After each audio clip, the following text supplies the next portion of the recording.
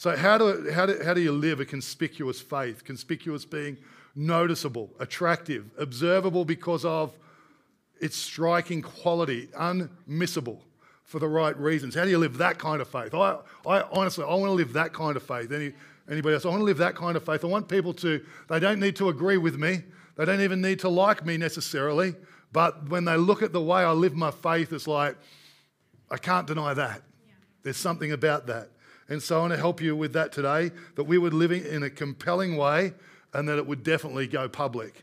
And so listen to this from the Bible. Be careful to live properly among your unbelieving neighbours. Then even if they accuse you of doing wrong, they will see your honourable behaviour and they will give honour to God when he judges the world. Well, maybe even before. But think about how you're going to live amongst your unbelieving neighbours or your neighbourhood, that in the end it might point them to God. No matter what they say. I'm sure I've told the story here.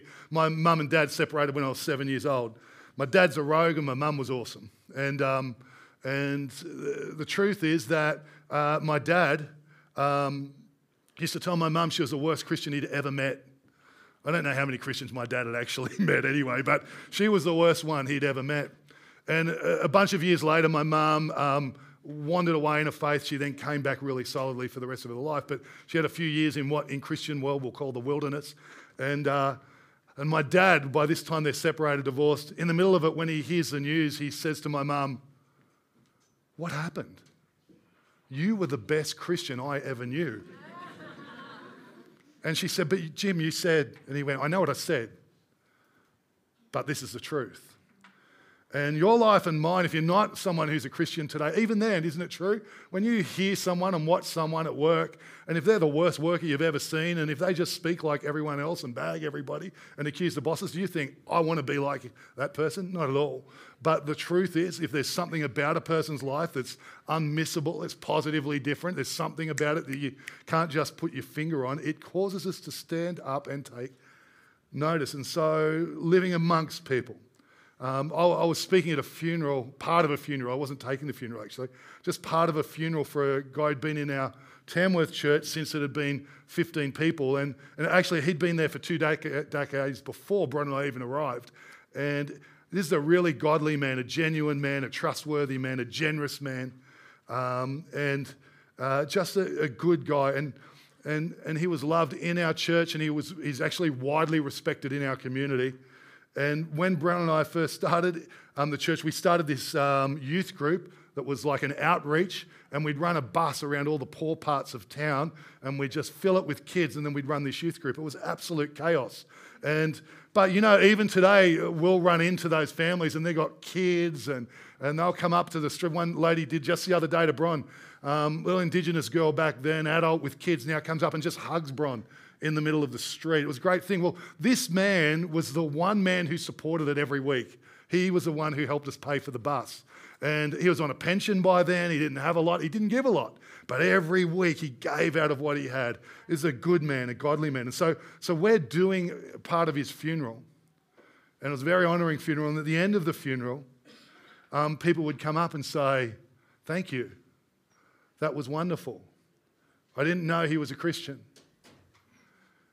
And again, and again, and again, and again, people would come up and say, "Thank you. I didn't know he was a Christian." And my heart just began to break. I'm like, whoa. These are people, colleagues, friends, connections that in some cases he'd known for decades. They knew his life. They're there because of the way he lived his life, but they weren't able to connect the dots that the way he lived was because of a Saviour and because God was the source and God was the inspiration behind and in his life. And my heart kind of broke, and I wish I'd been able to have that conversation with him much earlier in the piece. And it made me think about, even at the time, about the freedom he never knew. And I understood that because I remember being the same way early in my faith. The freedom he never knew over decades, and how he'd been confined and how that must have felt and how he'd been silenced and how he must have wished he could break out of that. And I know it wasn't about apathy for him and it wasn't about indifference. He was sincere and genuine and wholehearted. But he felt trapped. And Proverbs says in Proverbs 29:25, fear of man will prove to be a snare, but whoever trusts in the Lord is kept safe. It says it this way too, the fear of human opinion disables. Isn't that true? Trusting in God protects you from that. If I'm speaking and I start to get nervous, I remind myself that it's not about me. It's about you. And I learnt that from another speaker who speaks to much larger crowds than I ever will. And when you take the fear of a person's opinion out of the equation, doesn't it liberate you on anything? Like that you don't care what they think. It's a liberated place to live. It's like, do you ever drive into a car park and the arrow says you've got to go that way and you go this way? Who follows the arrow? Who follows the arrow? Matt, how did I know? How I knew you and me. I knew you and I would be. Who doesn't follow the arrow? Well, I remember being told, someone said, do you follow arrows? I said, no one follows the arrows. And they went, Darren, everybody follows the arrows. That's the point.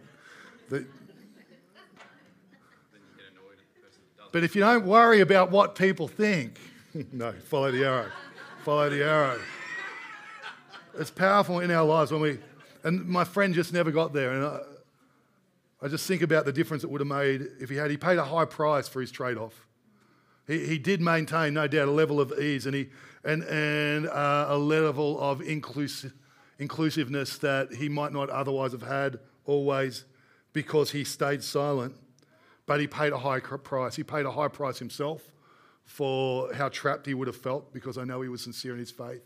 He paid a high price because of the people that didn't get to hear. He was a Christian and at least at that base level, they could connect that to God. And he paid a high price because he had the words of life and he didn't get to talk to other people about them. And then I think of the rich opportunities he missed, the eternities he missed just along the way. Because of it, there's lots of stories. My wife, Bron, hugs lots of people. She'll hug the barista at the cafe. And they'll become friends and buy each other Christmas presents. Yeah, like it's Bronny. Why am I telling you that story? There was a reason. I can't remember, so we'll leave it there. Oh, opportunities. I remember one time there was a person in our town and this guy... in a same-sex relationship. And Bron knew that he'd grown up in church as a boy. And Bron just went up to him in a cafe one day and said, hey, I'm Bron, we've met at X. Hugged him and said, I'm a pastor, I want you to know you're always welcome at our church. And, they've done Bible studies together since and all kinds of things. You don't get that opportunity unless you're Bron. You don't get that opportunity if your faith isn't public. You know, that man is seeking. We've been friends for a long, long time. I was in America and he was there and I was preaching in a church in his city and him and his partner came along and I thought in Arizona, I thought they might not let me in as the preacher for it. But, you just don't know opportunities and eternities and all of that in the mix. And my friend, given who he was and the way he lived, had he gone public with his faith, I'm confident of this. I'm confident that at the very least he would have been liberated. But more than that, I'm sure he would have changed some mindsets because of who he was and the way he lived. And it's more likely that someone's in eternity today because of it. Because, as the Apostle Paul said, one sows, he's talking about the gospel, one waters, but God gives the increase. And he would have become a sower and a waterer in the service of God who gives the increase. And it all works together for all of it to happen. And so how do you and I ensure that when we get to that day, that the impact of our lives, the impact of our faith has been all it was meant to be, big, small, or the otherwise, how to live a conspicuous faith. Matthew 5, verse 13 to 16 says, you're the salt of the earth. Don't you love it when modern phrases are still around 2,000 years later because of Jesus? You're the salt of the earth, but if the salt loses its saltiness, how can it be made salty again?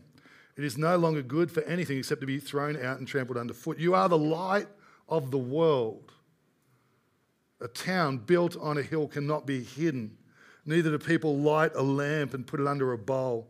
Instead, they put it on its stand and it gives light to everyone in the house. In the same way, let your light shine before others that they may see your good deeds and glorify your Father in heaven. And so you see, he says here, you're the light of the world. Let your light shine. Live a noticeable, attractive, observable because of all that's striking, unmissable for all the right reasons kind of faith. But then he says that they may see your good deeds and glorify your Father in heaven. So the assumption from Jesus is that people are able to connect the dots between the compelling life I live and the public faith that I have made known.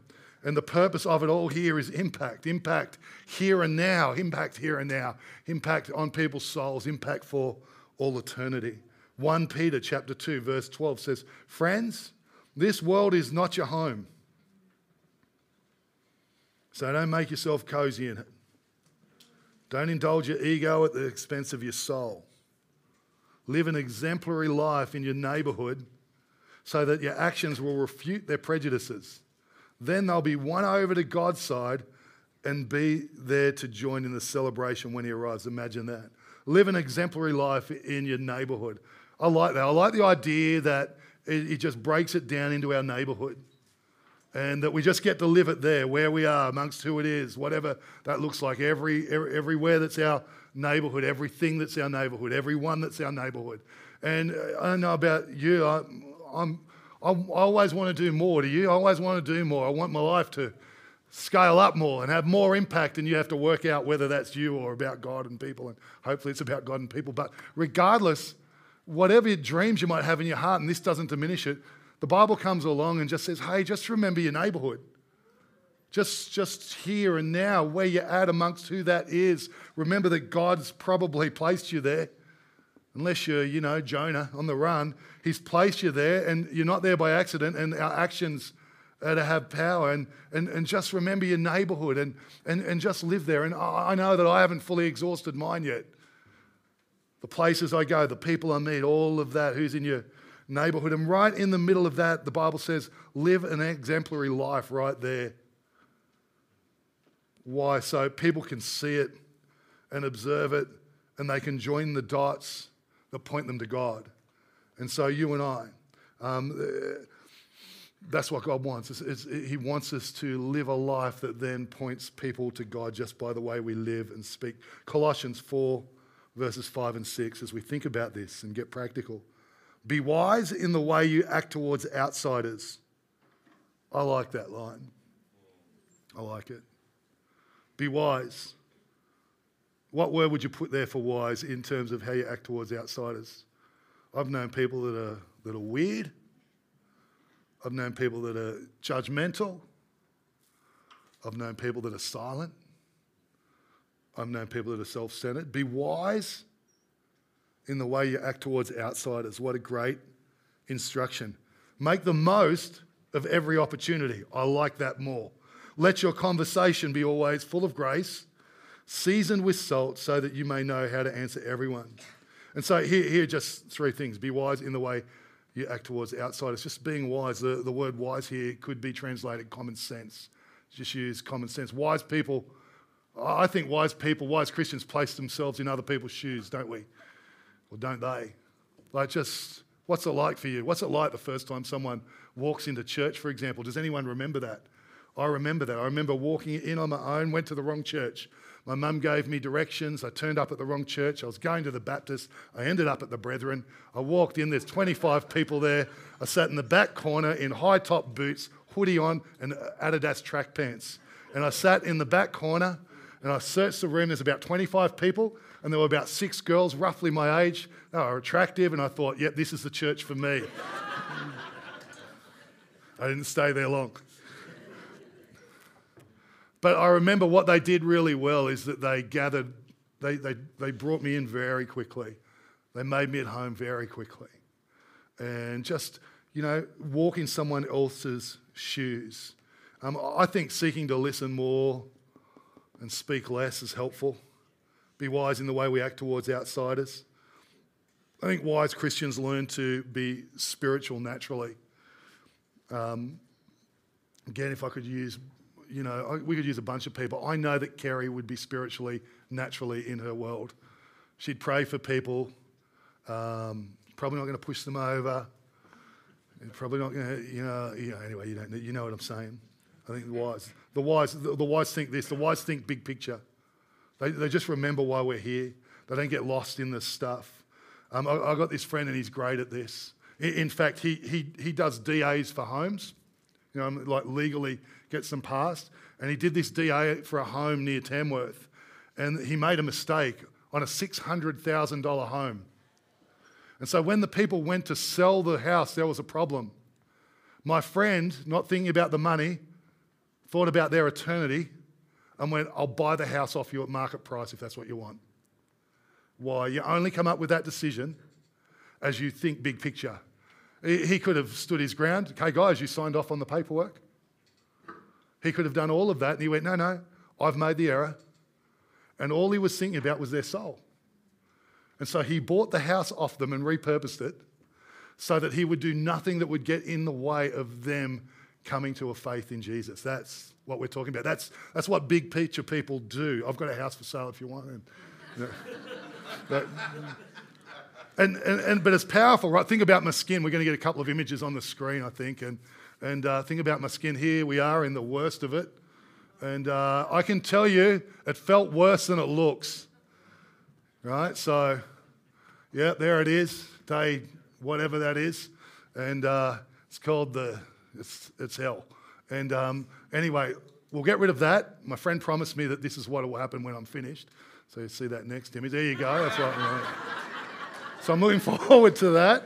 That should be good. I'm not sure how many days away we are. Might be eternity. True story. My wife said to me one time when we were young married, don't ask your husband or wife this. I won't tell you what the first, but she said, Daz, you're the best looking man in the world. I said, Brian, have you seen Brad Pitt? And she went, yeah. I went, it's not real. And she went, no, it is. I went, Brian, I think we should end this conversation here, but the rest of the world knows. Anyway, the point is this. My friend, he's a Christian. He's a skin specialist. He saved my wife's life. We thank God. He felt called to be a doctor, and a few years ago, he literally saved Bronnie's life in a cancer situation. And so every 3 years, he's made me go through this treatment since, so I've done 3 now, and over the years. And the thing is, if he just thought about the treatment, if he just thought about the pain, the awkwardness, the disfigurement, the sleeplessness, you sleep about 3 hours a night because as soon as you've had enough sleep to wake up and feel the pain, you wake up. And all of this, and if he just thought about that, he would never say, Darren, I want you to invest your money and do this treatment. But what's he do? He thinks big picture. He knows that's coming, and because it's going to keep me safe from a certain amount of cancers when you're as fair as I am, he puts me through it knowing the big picture is that it might just save my life and I might just live longer. And you and I, as people of faith, if you are today, you and I have the biggest picture on life that there is. We have an eternal perspective on the life that is. And it is eternal, right? Eternity's coming and it's coming fast. And so when we look at people's lives, one of the things that helps us be wise and to go public in our faith is just not to think about the awkwardness or how they might react to me or all of those things that we all feel, but to step across that line and to go, big picture, this needs to happen for you. Here's what I know about my mate who's gone to heaven. If he could come back knowing what he knows, he would be bold in his faith. He would have a faith going public for sure. And so I know that for some of us it's intimidating. I know it's challenging for some of us, but just encourage you, just helping you think big picture when you're standing in front of your friend when they've done you wrong or whatever it is, or you're just considering the coffee didn't arrive on time or it ran cold. If we take our mind off that the coffee's cold and it ran late and just put our eyes on the big picture, almost everything becomes incidental. Almost everything. The wise develop that. The wise develop a God-given paradigm. I mentioned at the start the world-renowned preacher Joyce Meyer. They asked her, does she ever get nervous preaching before crowds of thousands? And she says, not anymore. As long as I don't make it about me and I focus on them, I never get nervous. Why? She's just different paradigm. It's not about her. It's about God and cause and people. Let's take this message today. You might leave and I might get a text and someone will go, Darren, that was theologically unsound. I go, okay, well, help me with the theologically unsound bit. You don't have to, by the way, but you can. And that'll be okay. And I'll go, okay, well, I'll listen to that because it's good for people. But I'm not going to get upset about it because it's only helping people, right? Then you and I just thinking the paradigm here, God, people, cause, not me. And that changes how we view it all. So thinking about your world, where you live, where you have influence, thinking about people's lives, their souls, their eternities. Where's something going on this week where there's something you go, well, what's the wisest thing I can do in that circumstance? What's just the wisest thing? Live an exemplary life. Make the most of opportunity. There's opportunity everywhere, right? And just be wise, make the most of opportunity. It's everywhere. The Apostle Paul was writing about a worker one day, and he said, or to workers, and he said, don't steal, work hard, follow orders. You never know what your employer this will mean for your employer as it relates to God. Work hard, don't steal, follow orders. You wouldn't think that is a combo for someone to think about Jesus, would you? But they're the words of the Apostle Paul, because everything's an opportunity. The way I work, the way I speak, the way I live, the generosity of my heart, it's all an opportunity. And, if you're this weekend, I used to work for Arnott's back in the day, and I used to come to Armidale. You could always pick the poor uni students trying to get something to eat late at night once all the sales had been marked.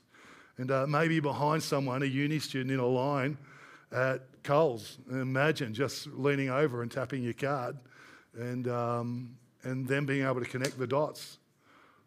That'll have an impact in your everyday life and mind, in the neighbourhood in which we live, and that kind of thing. And so as I wrap this today, I just want to give you a way forward. It's this simple. I think it is from St. Francis, the monk, is it, of Assisi? Matt, you nod or give me the no if I'm quoting the right person. I did my homework. This is what I came up with. Find a need and meet it. Oh, it is. There you go. We made it. Find a need and meet it. Find a hurt and heal it. Find someone down and lift them up. Find someone in darkness and bring them to the light. I was 22 years old when I heard that by a pastor called Rob Carmen. I'm like, I can live that. Find a need and meet it, just in my neighbourhood. So I'm going about my business. Find a need and meet it. Find a hurt and heal it. The one that's easy for me, I don't know what one's easy for you. Find someone down and lift them up. Find someone in darkness and bring them to the light. You and I, we can all do that. Find a need and meet it. Find a hurt and heal it. Find someone down and lift them up. Find someone in darkness and lead them to the light in Jesus' name. Well, with that, let me ask you to stand, and we're going to close.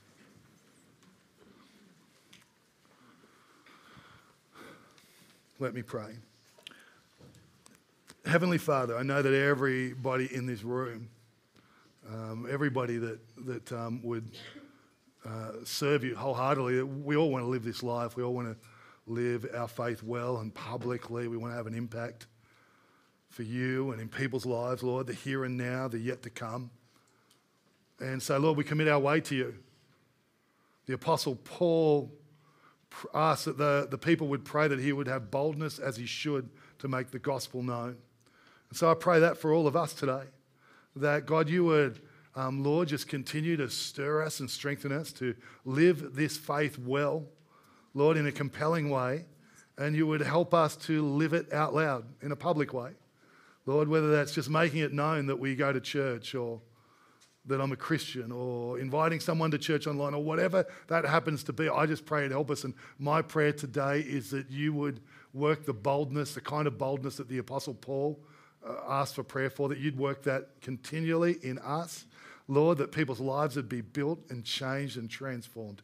In Jesus' mighty name. And everyone said, Amen. Amen.